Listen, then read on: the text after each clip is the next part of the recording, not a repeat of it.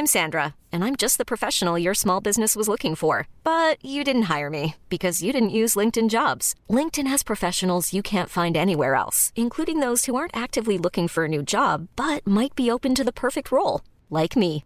In a given month, over 70% of LinkedIn users don't visit other leading job sites. So if you're not looking on LinkedIn, you'll miss out on great candidates like Sandra. Start hiring professionals like a professional. Post your free job on linkedin.com/achieve today.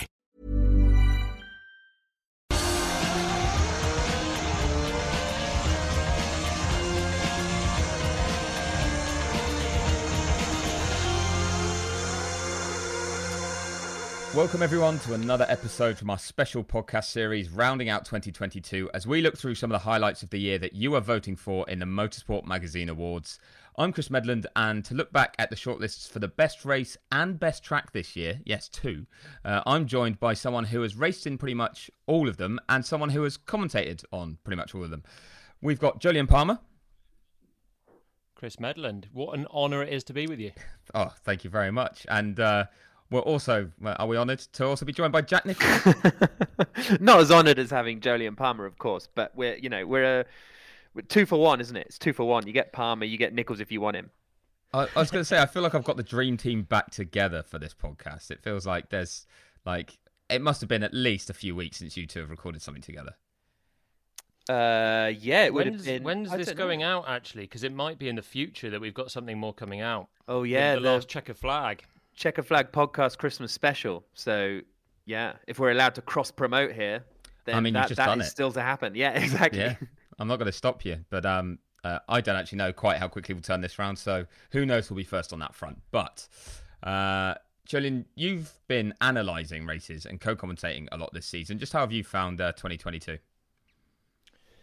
Well, it was obviously a big year because the rule changes, and I have to say, I quite enjoyed it. Obviously, the big thing is there wasn't a championship battle, which is a great shame. We were spoiled in 2021. I mean, it was like the season of all time last season. So I think this year was always going to be struggling to live up to it. The early races, I was so hopeful that we were going to go better, but it just didn't happen. But I still think we had some cracking races. We did have a few. And Jack, I'm going to ask you about Formula One. I just want you to remember that because I know you're in Valencia right now talking Formula E, but you were very much across the whole season, weren't you? What did you think of it? Yeah, I mean, Jolyon's right. Last season was, for me, the greatest season in F1 history. Yeah, okay, I've only been watching F1 since the 90s, but even when you look back at the great famous fights of the 50s and 60s and 70s and 80s, you never had two title contenders that close and it going down to the wire and them going wheel to wheel on so many occasions, because I remember, people think about like Senna and Prost. And I've spoken to people who watched all those races and who covered those races. And it was like, well, yeah, one race Senna would win it. And then the next race Prost would win it. And the amount of time that they were actually fighting each other was really rare. So we were really treated to it last season. There's maybe an argument to say there were better races this season on the whole, because of course you had the new regs, as Jolyon said, which did make racing a bit better and a bit more competitive. So yeah, we didn't get the overall title fight, but even towards the end of the season, when the championship was done, still had some good races. And the start of the season as well was when we were fresh off the Verstappen-Hamilton stuff from 21, and then you're thrust into a Verstappen-Leclerc, and they're going wheel to wheel all the time. And those first handful of races was like, wow, this is two championship challengers going at it again, and now they can race each other, obviously with the new cars. That I think it improved the racing, and it was really exciting. But then Red Bull just blew the competition away, and Verstappen nailed it. But the start of the year was really gripping on that same way. Well, it's funny you should mention the start of the year because we're going to run through the shortlists now. And there's two shortlists for this special edition podcast because they're fairly similar. Now, our listeners and readers are voting on these at motorsportmagazine.com. And there's a clear difference I should outline in the two sets of shortlists. So for best race, the criteria is based on drama, excitement, and overtaking. And for this, the shortlist is the Saudi Arabian Grand Prix, the Spanish Grand Prix, the British Grand Prix, and the Hungarian Grand Prix. Now, I've seen some frowns. This is the first time both of you have heard this shortlist as well. So, Jack, thoughts on that shortlist? It wasn't a frown. It was more of a, what happened in Spain? The Spanish Grand Prix. Verstappen won, Leclerc... Oh, he blew... Leclerc blew up, didn't he? That was dramatic, actually. And Verstappen had a spin. He went into the gravel, didn't he? And Sainz went into the gravel. You know what? That was all right. Yeah, there was drama in that. I'll give him that. And Russell led. Actually, when you said Spain, I was like, well, we're clutching at straws, aren't we, early doors? But actually, it was all right, thinking back. And Russell was suddenly in the lead of the first race with Mercedes that he was leading. Yes. We had a bit of team orders, didn't we? Absolutely. So I'm glad you both reacted that way. I will give you a little kind of rundown of each race as we get to them. But yeah, that's what I think is maybe the most controversial choice. So it's still a good one on there. But we'll go for the Circuit of the Year shortlist now, which is awarded to the track that gave us the best racing and atmosphere. So a bit more to it. And that's between Zandvoort, Suzuka, Circuit of the Americas, and Interlagos. So, Jolien, how about those four? Strong. Yeah. I mean, Suzuka was half a race, wasn't it? So that's you're already struggling a little bit with that one. Jolien, I think you'll find it was full points. It was full points, but it wasn't a full race. But the rest of them were right up there. And Suzuka, the crowd's always brilliant. Well, the reason it's Circuit of the Year, I think, is because the race itself probably can't be classified as Race of the Year. But Jack, you happy with those four? Have you got anything that stands out that should have been on there? I'd probably be putting Brazil into Race of the Year or Race Weekend of the Year, to be honest. I don't think we've ever had as good a qualifying session, sprint and race in the history of Formula One. Obviously, sprints are only new, but than Brazil. I thought that was just a tremendous weekend. So I hope that wins something.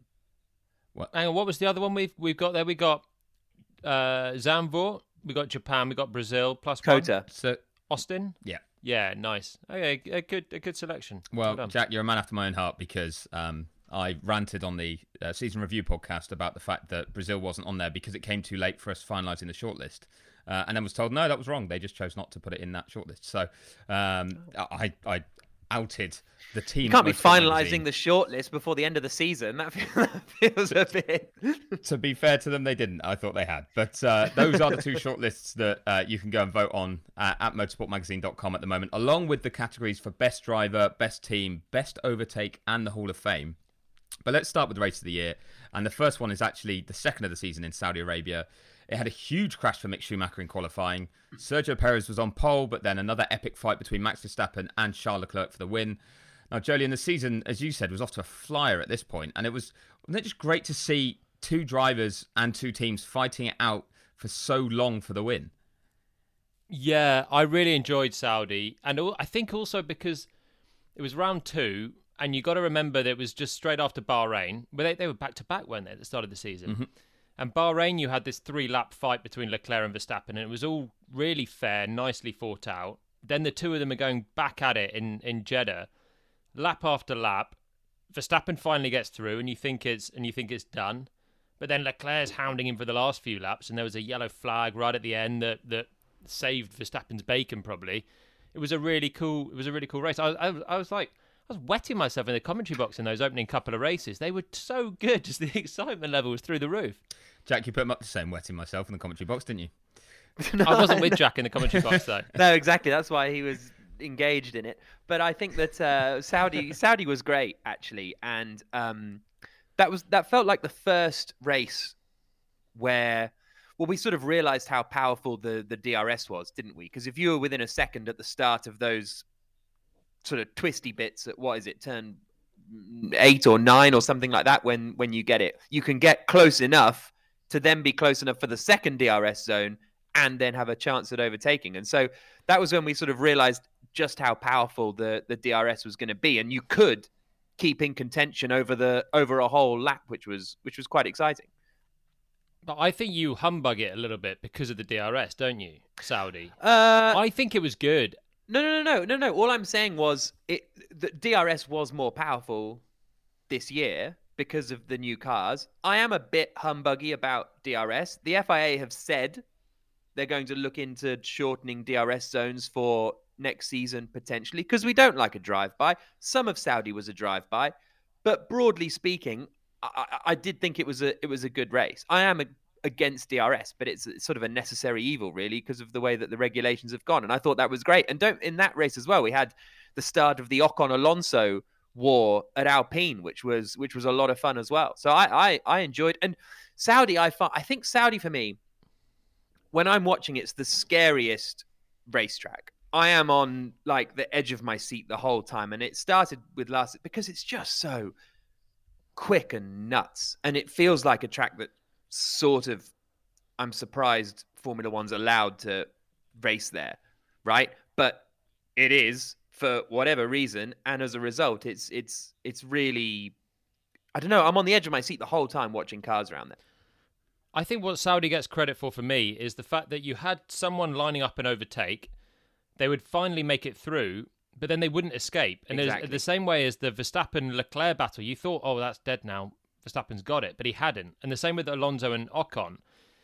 Alonso he was behind Ocon, then he got through, but then Ocon was trying to come back through, and they were swapping places. Okay, the DRS was the major factor, but also the cars being better and the track lending itself really well to that style of racing. It was really good old-fashioned racing. And we had Ocon holding Norris off by about a tenth of a second at the line as well on the final lap, which was, I think, a repeat of Ocon and Bottas from a few races before at the same venue. So, yeah, there was a lot going on. That track does seem to deliver drama, but it's not for best circuit, as we'll run through later. Now, we're going to move on to what I think is probably the most controversial pick of the shortlist, the Spanish Grand Prix. But it's perhaps deserving of its spot for showing just how much progress has been made with these new cars, because you had Leclerc retiring from a comfortable lead, Verstappen going off and having DRS issues that left him trying to fight through, and then the most memorable part, surely, was the incredible scrap between Verstappen and George Russell, going through turns 1, 2 and 3 and having that fight for what was then becoming the lead of the race. How good was that bit of racing, Jolien? Because it's the first time we saw George getting the chance to fight at the front, wasn't it? Yeah, it was nice. It was. It's a long shot, this one, because I think there are other stronger races, but this one was a nice race with Russell finally getting a chance. Hamilton was on his charge from the back, but he was sort of showing what Mercedes could also do, but in the complete other way. Whereas Russell was out front. The only thing with the Russell fight, it felt like if he had pulled that off for a win, it would have been one of the all-time great drives. It just felt like at some point he was going to get swamped, but the racecraft that he showed was really good. The fight with Max was good. Obviously, the DRS issues helped the fight a little bit. It was a nice race, I think. And I think if you're counting drama in this, Leclerc retiring with a mechanical problem from the lead, that's some big drama. Yeah, the rest of the season it got a bit boring, but at the time that was quite novel, like Ferrari having a reliability problem. Because until that point, all we'd done was slam Red Bull for their terrible reliability for retiring from 2 of the first 3 races. So that was a huge moment when Leclerc retired. You also had the reliability issues that the 2 Mercedes drivers had, because in the final laps, Russell had to back right off, so did Hamilton, and they were both told basically they were unlikely to finish the race. And Hamilton, having got ahead of Carlos Sainz into 4th, then had to give it back up in the closing few stages. Valtteri Bottas nearly got to him with another top 6. Alonso went from last to the points. There was a lot going on.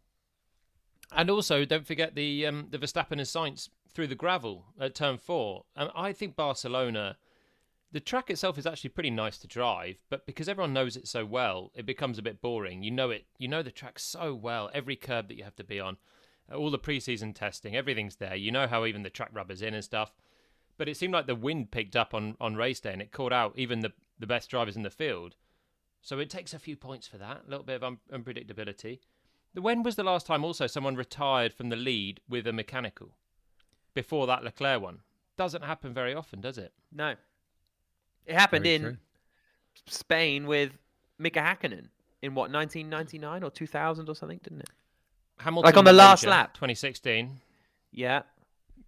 I'll raise you that. But it doesn't happen very often. So I think Barcelona can get a bit of credit for randomness in the Grand Prix and some nice tussles. And if you've got Barcelona's... I don't know if randomness was a category we were judging on. I think you've also got to judge it on Barcelona's base level of a Grand Prix and, compare it to that. And this was a worldie. Well, that's what expectation versus reality. Yeah, exactly. And that's why we have best circuit. Well, I think Monaco wins then. Monaco wins. Well, sadly, not on the shortlist. But I mean, you can vote for it if you want.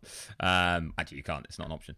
But we'll move on to one that I don't think needs any selling, and it's the British Grand Prix, because a first pole and first win for Carlos Sainz, who I believe became the 5th or 6th driver with the word car in his name to take a pole and a win in Formula 1. Hat tip to Nate Saunders for that gag that he just was delighted with all year.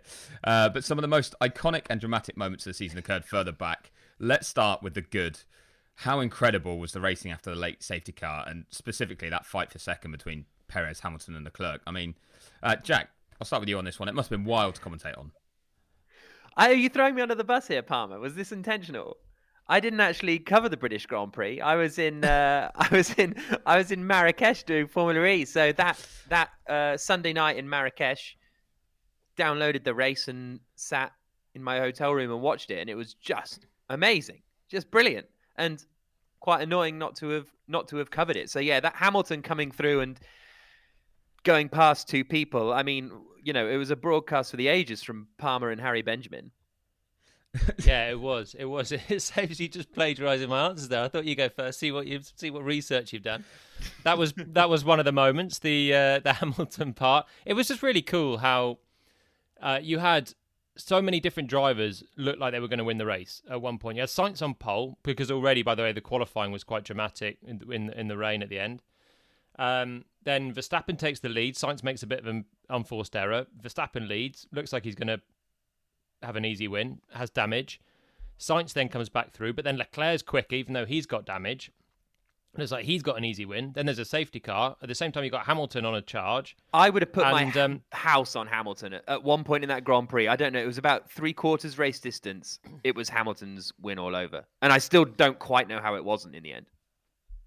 And I know we're not giving points on atmosphere in this category, but the atmosphere at Silverstone, when Hamilton, who had had a pretty turgid year up to this point, is suddenly arrives at Silverstone and looks like he's in the hunt for a win again, is just pumping in the lap times, fighting with the Ferraris. It was really, really good.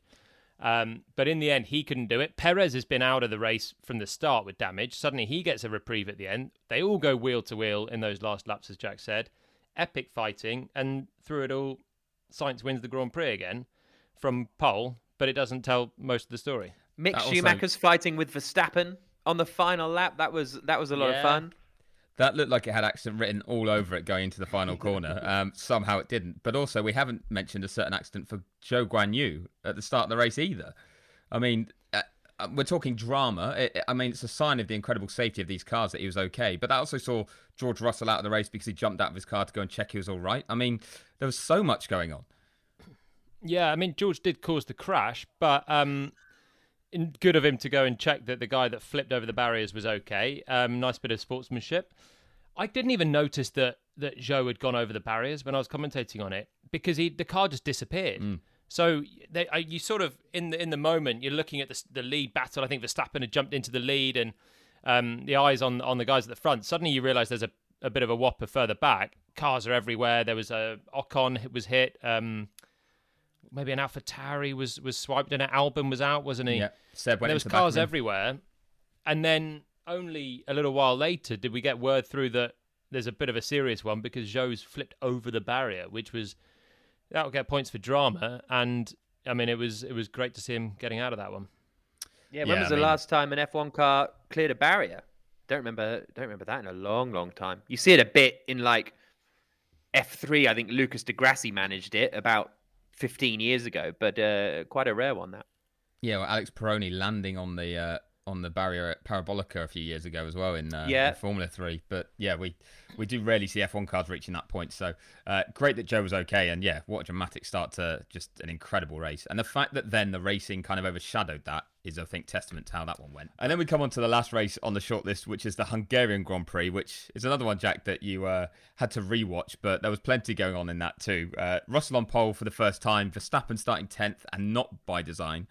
I'm not sure anyone could see this result coming after Saturday. I mean, Verstappen spinning on the way to winning, Jolien, in Budapest of all places. Was Red Bull brilliant, or did Ferrari throw that one away? I think both. Red Bull, this was when Red Bull was starting to look like a force in the races, weren't they? It was at the end of that summer run. They've been Austria where they were not great. Silverstone was unknown because of the damage. But generally, we were getting the theme that Red Bull in the races were the team to beat. But Verstappen had an issue and then a mistake in qualifying, so he was only 10th.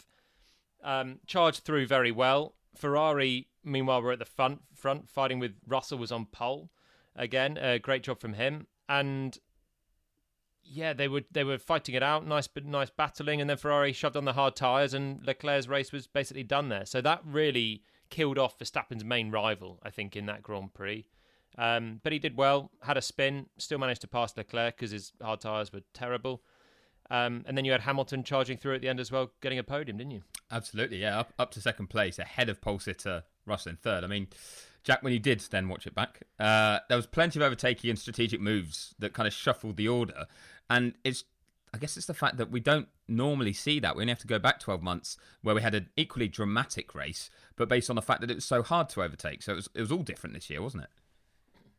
Yeah, exactly. Last year, everyone smashed into each other. Well, Bottas smashed into everyone and Stroll had a bit of a go as well. And so the order was mixed up and then the order stayed that way because you couldn't pass, really. Like Hamilton and Alonso had a bit of a tango, which was lovely. But broadly speaking, it wasn't that.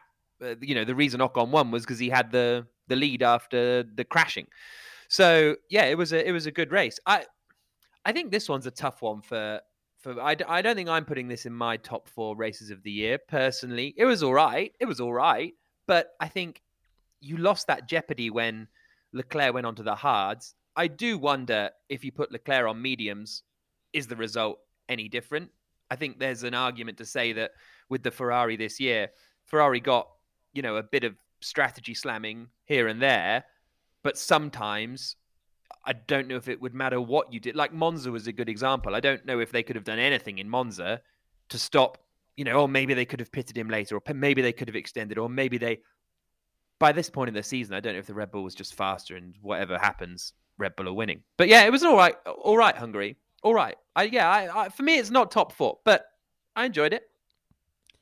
Well, off the back of that ringing endorsement, I'm going to put you both. What is your top vote out of those 4?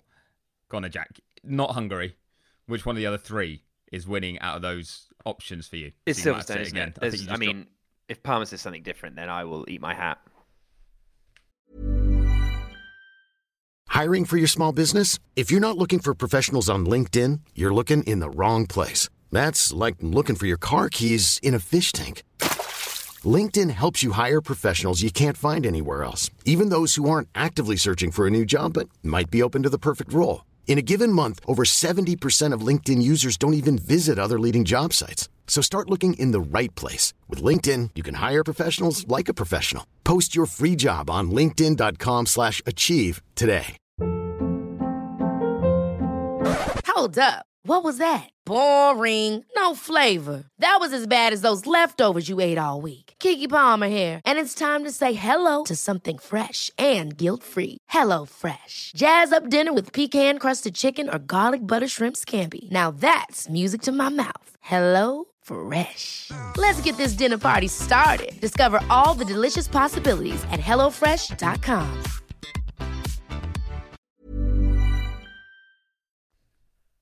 Palmer, you going to say something different? It's a 2-horse race. I mean, Hungary, I agree. It was all right. Barcelona was all right. But there were 2 really good races this year that I think stand out. Jeddah was the one-on-one battle at the front between title rivals. It was a very different style of race to Silverstone, where you had all the drama. You had so many different people that could win it at one point. And so I go for Silverstone as well, for that reason. But Jeddah was also good, but Silverstone was the best race for me. Well, Jack takes his hat out of his mouth. It was so close, but never mind. Anyway, maybe they'll disagree on the next one, because we're going to move on to Circuit of the Year, which could well have seen some of the races of the year, but we were avoiding double up here. So first up, Zandvoort. Now, you must have raced there in your junior career, Julian. I'm assuming. Everyone seemed to race at Zandvoort. I had never even been to Zandvoort before this year. And I did a track cycle with Lawrence Barretto on the Thursday. It was the first time I've ever been round Zandvoort at all. And it was lovely. Well, what did you make of that as a circuit then? Because they've done an incredible job to make it a raceable circuit given the constraints of the layout, haven't they? Yeah, so I remember when Zandvoort was announced coming back on the calendar, it was like, okay, this is really cool because it's an old school track coming back on. The Verstappen factor and the Dutch fans will make it really cool, but how good will the track be for racing?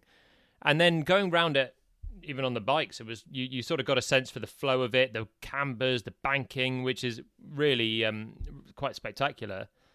And it does make for an okay racetrack. I think it gets points because of the atmosphere that the Dutch crowd create. I think if it's just somewhere else you plonk that track in a place where you're not getting the spectators, I think it would be an average weekend. But because it's in the Netherlands, huge Dutch contingent there, make it a rocking atmosphere. And they've done a brilliant job with the circuit. I really like it. I thought Zandvoort was going to be dead basically once F1 announced it was going there, because they'd flatten all the corners and they'd put in all the tarmac runoff, get rid of all the gravel, because that's kind of what happens to F1 circuits. But for some reason, kind of like Saudi, no, it turns out it's fine. That we can, let's do Brands Indy now. That's got no runoff and gravel everywhere, but or the Brands Grand Prix, I should say. But so Zandvoort, I thought it had no chance of becoming an F1 track. As it is, it's fine, and the track is exactly as it was, before, not in the 70s with the whole long loop, but broadly speaking. And for me, it is the best race weekend of the year. It's my favorite race weekend of the year. It's overtaken. I think it's overtaken. I think it's up there with Austin and Monza for me. And it's very, very near the top. The atmosphere is unreal. Best sporting atmosphere I've ever been at. And I've been to some football games, not like any World Cup finals or anything, but I've done some Olympics. I was in the Velodrome when England won gold in London 2012 and stuff. So I've seen some cool stuff, but that atmosphere at Zandvoort is out of this world. Out of this world. Beating the food of Austin and Monza. Ranking your favourite races based on the local cuisine. Waffle. But also it's so close to Amsterdam. So you're staying in Amsterdam. You stayed on the beach, which was also very nice. It was great. I mean, the vibes are unmatchable. You guys are reading my notes because I've got amazing location too. Like, you can access it easily by train from Amsterdam or go to the beach. It's right next door. I mean, I thought it was going to be a welcome addition, isn't it? I thought it was going to be so dreary again. I'd never been there, and I was like, I don't know, Spa is an iconic racetrack. It's a bit of a dreary place. It's kind of nice in the forest, but it always rains. It's always cold, but it is an iconic track, and people should go. But I thought Zandvoort, old track, neighbouring country, and it was completely the opposite. On the beach, sun shining, raving from dawn till dusk. It was so different to what I was imagining. Oh, and all of that adds energy to a race weekend, which I think does even translate to people watching on TV. And there's another that we can probably say is just like that boasts incredible fans, and that's Suzuka. The Japanese supporters are incredible, but it's also just one of the most amazing layouts in motorsport, isn't it, Jack? Yeah, absolutely unrivaled. And I remember the first time I was able to go out and about on track when F1 cars were going round. And you go down to, I think the one that amazed me the most was exit of turn 2. You're just standing there and they're coming charging in at 190 miles an hour or whatever, and they just don't slow down through turn 1. It's just like, because obviously they are keeping it flat, and you're like, that's almost 90 degrees, that corner, and then it's hammering on the brakes into 2, and then off they go into the S's. That was the first part where you're like, wow. And then up at the Degners was cool and blah blah blah, but that deceleration into 1 and 2 was just wild. And the fans are amazing, and it's just cool. Japan's just cool. And you always, the classic, why do we go there in rainy season? Who knows? But I don't mind it. I think it's great every year, Japan. Well, you mentioned rainy season. I mean, Jolyon, it didn't provide an epic race this season in terms of the weather, curtailing half of what we were hoping to see, but it does regularly provide drama, doesn't it? It must be a driver's favourite.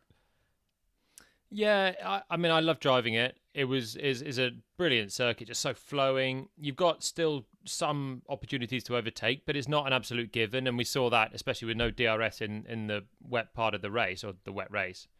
And I don't mind the fact that it's in rainy season, honestly. It was a shame this year that we had a shortened race, and that was a shame. And And the way that it was obviously the championship decider, but it was decided in a bit of an odd fashion as well, where no one knew that Max Verstappen was champion really after he'd crossed the line.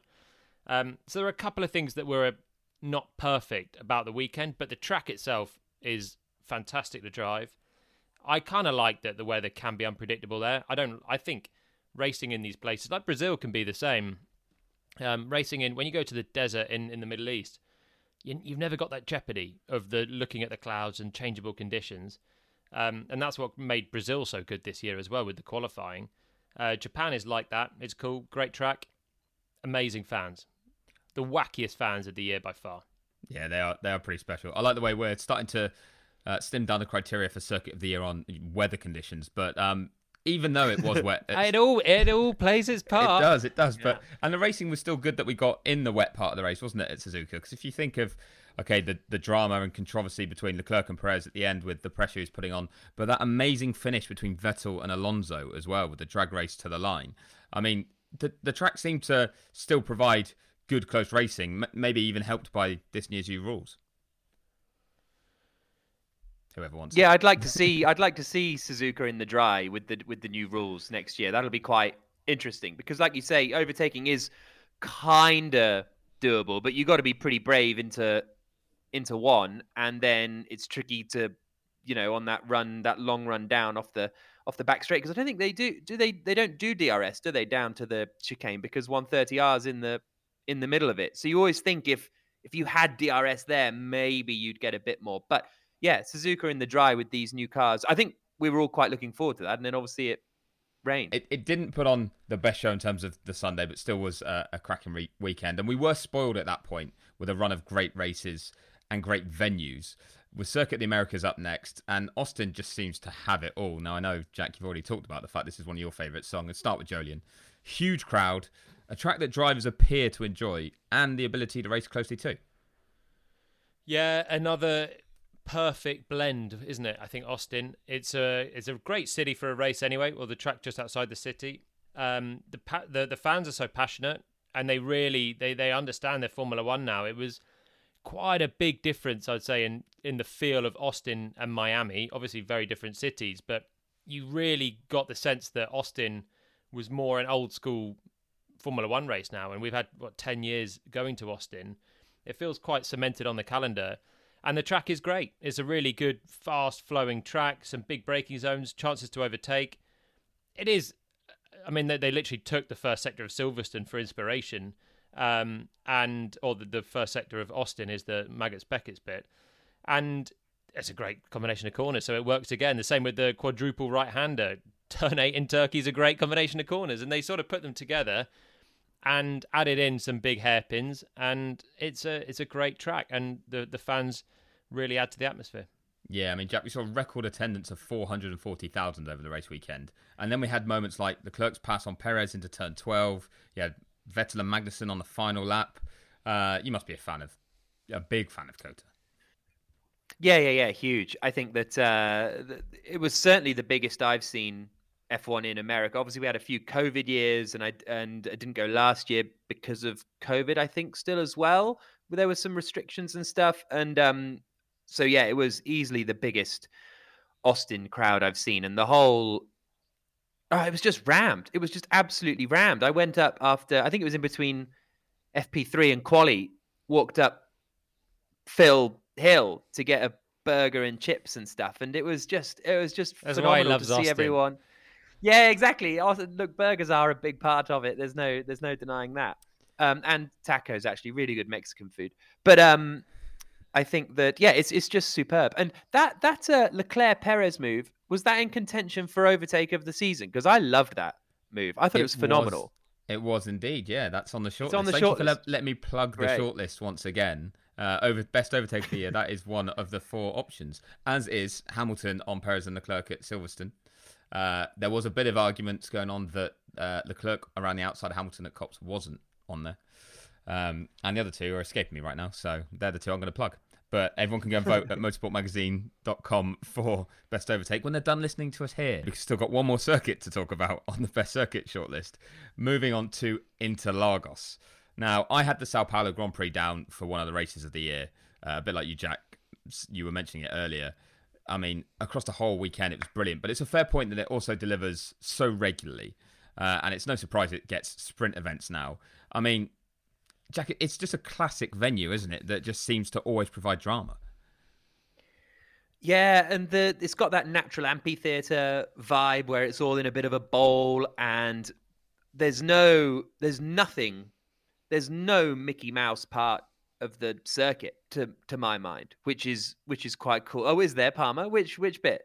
The middle sector is basically Mickey Mouse, but it's. Do you think it's? Oh, does it feel fine. Mickey Mouse? Oh, okay. Because to me, it's not like a through hairpin. Pico de Pato. Yeah. Those corners are they're not like a real driver's corner coming through. You got Ferradura, the right-hander, and then I guess it's only 3, just the tight right, easy to lock up, downhill left, scrabble round there, up to the top, lock your front right into that. That is the Pico de Pato. Just try locking up a bit less. Yeah, but you can't there. That's the blooming problem. They're all just tricky corners in the middle. But the first sector, nice. Overtaking possibilities, great. And it's a nice track overall. Yeah, so my point is not sort of like clinical hairpins after a long back straight that's all designed, with overtaking. It all feels quite natural. I don't know. Ignore that bit then. But also, I was listening to this is going to sound a bit stupid now, but I was listening to a podcast with Sergio Sette Camara on it, the Brazilian former Formula 2 racer.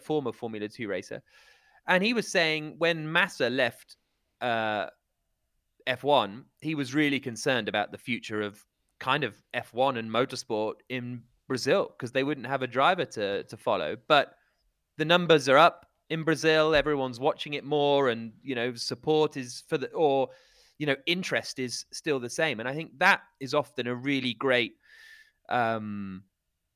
indicator of what a great circuit is, right? In the way that Silverstone, even if, it's through the roof now, but even if there's no British drivers, you're pretty much selling out Silverstone and you're getting 120,000 on race day, even if there's no British drivers right at the front, because we had that Hamilton was there a bit in sort of 12, 13, but, not particularly.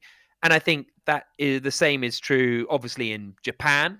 And I think the same is now true in Brazil, and the same is true at Circuit of the Americas, to be honest, because no American race driver ever, but it's absolutely packed. So for me, and this isn't intended as a sort of backhanded dig at Zandvoort or anything like that, but I think it's really cool when you see the passion for motorsport that exists, even if there isn't a partisan element to it. It's such a shame you forgot Alexander Rossi's outing for Manor at COTA, but never mind. I meant currently. You said ever, but never mind. It's not. Maybe they were there for Logan Sargent's FP1. I mean, what an outing it was. Or Alex Palau's as the IndyCar champion. But genuinely, though, you do actually make a good point, Jack, because the noise the Brazilian fans were making for Hamilton during the weekend was insane. And even more so after Russell's win, when the Mercedes drivers came onto the pit wall to celebrate, the crowd were making a heck of a racket down on the track. I mean, what are the aspects of Interlagos that you like, Jolien? The slow corners. He loves the slow corners. Exactly. Yeah. See that up. I think the main thing is I just think the ability to race, to have a good race there. You come out of the Junção, and then you've got all the way the long left-hand drag up into turn 1 is just one of the best overtaking places on the calendar. If you don't get it done there, which is quite a late braking move as well into the first corner, you then run through the Center S and have another go into turn 4. And I've forgotten the name of that one. But Cida del Lago. I just think, yeah, there we go. Yeah, it's just a great racetrack. You do get a sense of flavour of Brazil there. The crowd is always very good. And again, the weather can rain. It's just got a lot of different things that can throw up curveballs, and that's exactly what happened this year with the. You know what? I don't think the race this year is race of the year. I don't think it's. I think it's there with Spain and Hungary, to be honest. But I think the weekend is what makes it dramatic. The weekend was incredible. The sprint was really good, wasn't it? The qualifying was obviously the qualifying of the year. If that was a category, it would be a slam dunk. Then The race itself was all right. It probably wasn't actually as good as the other ones, but the weekend there in Brazil was just phenomenal.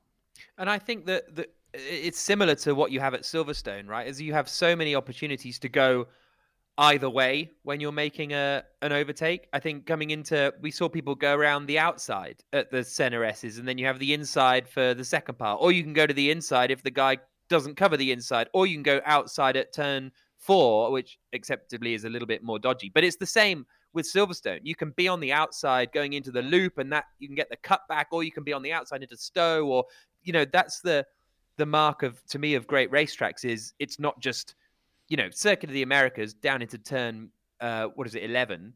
Like, you've just got to get the inside really, or you can't get the move done. Whereas Brazil and Silverstone, there's so many opportunities and different ways of going about it, which I think is something that I'm always surprised you don't see as much in the new sort of Tilkodromes, that they don't sort of build for that almost. Well, one final question for you both on Interlagos before I'm going to get you to choose which circuit wins for you out of this shortlist. But we've had teammate issues at that track pretty regularly. If we look at the ones that we had this year with Ocon and Alonso, we had Vettel and Stroll in the sprint nearly taking each other out. Obviously Verstappen and Perez, but then in the past we've had it, Vettel and Webber had it, Vettel and Leclerc collided for Ferrari. I'm saying Seb's name a lot, aren't I? But why does that seem to be the case at one venue? The common thing. I think it comes down to Brazil is one of the last races on the calendar. I think if you put Brazil at the start of the year, everyone is so much more behaved. I mean, even take Alonso and Ocon. If that Jeddah one had happened in Brazil and the Brazil one had happened in Jeddah, they're going to be best of mates after Brazil and hating each other after Jeddah. But it's just end of the year. You let your hair down. Everything that's started to annoy you in the season builds. You get to the end of the year, especially if you're leaving the team. Like Vettel, I think he was at Ferrari, wasn't he, that year? Or no, maybe he stayed for another year with the Leclerc moment, but they had a bit of tension. Alonso's obviously leaving Alpine and came out swinging in Brazil. And I just think things boil over at the end of the year. And it's the mixture of that, plus it's a track that you can race. So you get teammates running together. It's a short lap. Difference in qualifying is very tight. And so the pack is so close. Teammates are often together, and you can race each other, and you're already pissed off with the guy from 10 races ago or something. So it just spills over, I think, at that time. But it's nice. It's good drama. Points for drama. Yeah. And there's a reason we don't see it in Abu Dhabi, because you're not wheel to wheel with your teammate necessarily quite so much or quite as easily as you can be in Brazil. Oh, good answers. Who'd have thought we'd have finished on such an impressively analytical note? But now to the controversial bit. You both have to pick Circuit of the Year from that shortlist. Jack, who are you going for? Zandvoort. It's just the atmosphere's unreal. The track is superb and old school, like properly old school. And that's the end. Julian? You're not going to believe it. No way. I'm going Zandvoort. Something weird's happened today. I honestly, wow. I was ready to disagree with you on this. But so Brazil, I think it had the benefit of, it's between the two. Brazil had the benefit of being a sprint weekend. Without the sprint, Friday's an FP2 washout, and you're getting a normal qualifying and a race.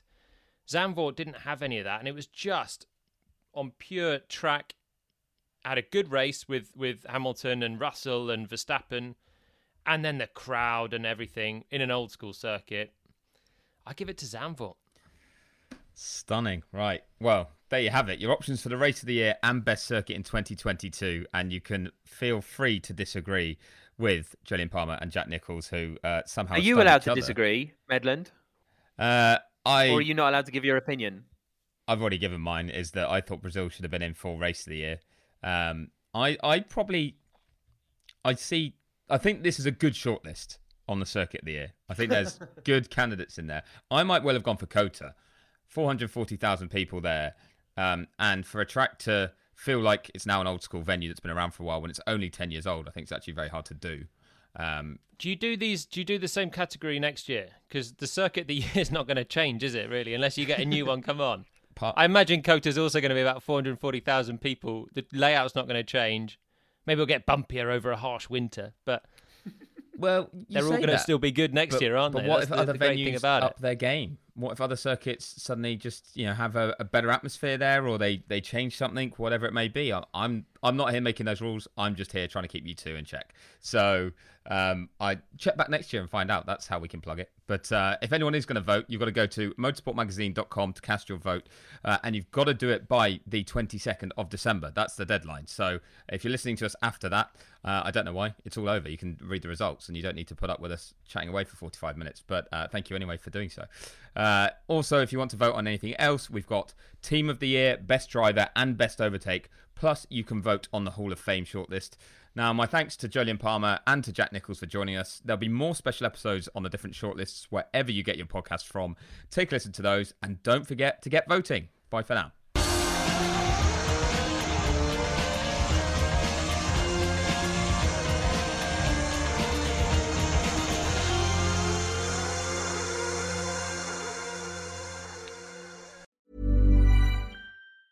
Ever catch yourself eating the same flavorless dinner 3 days in a row?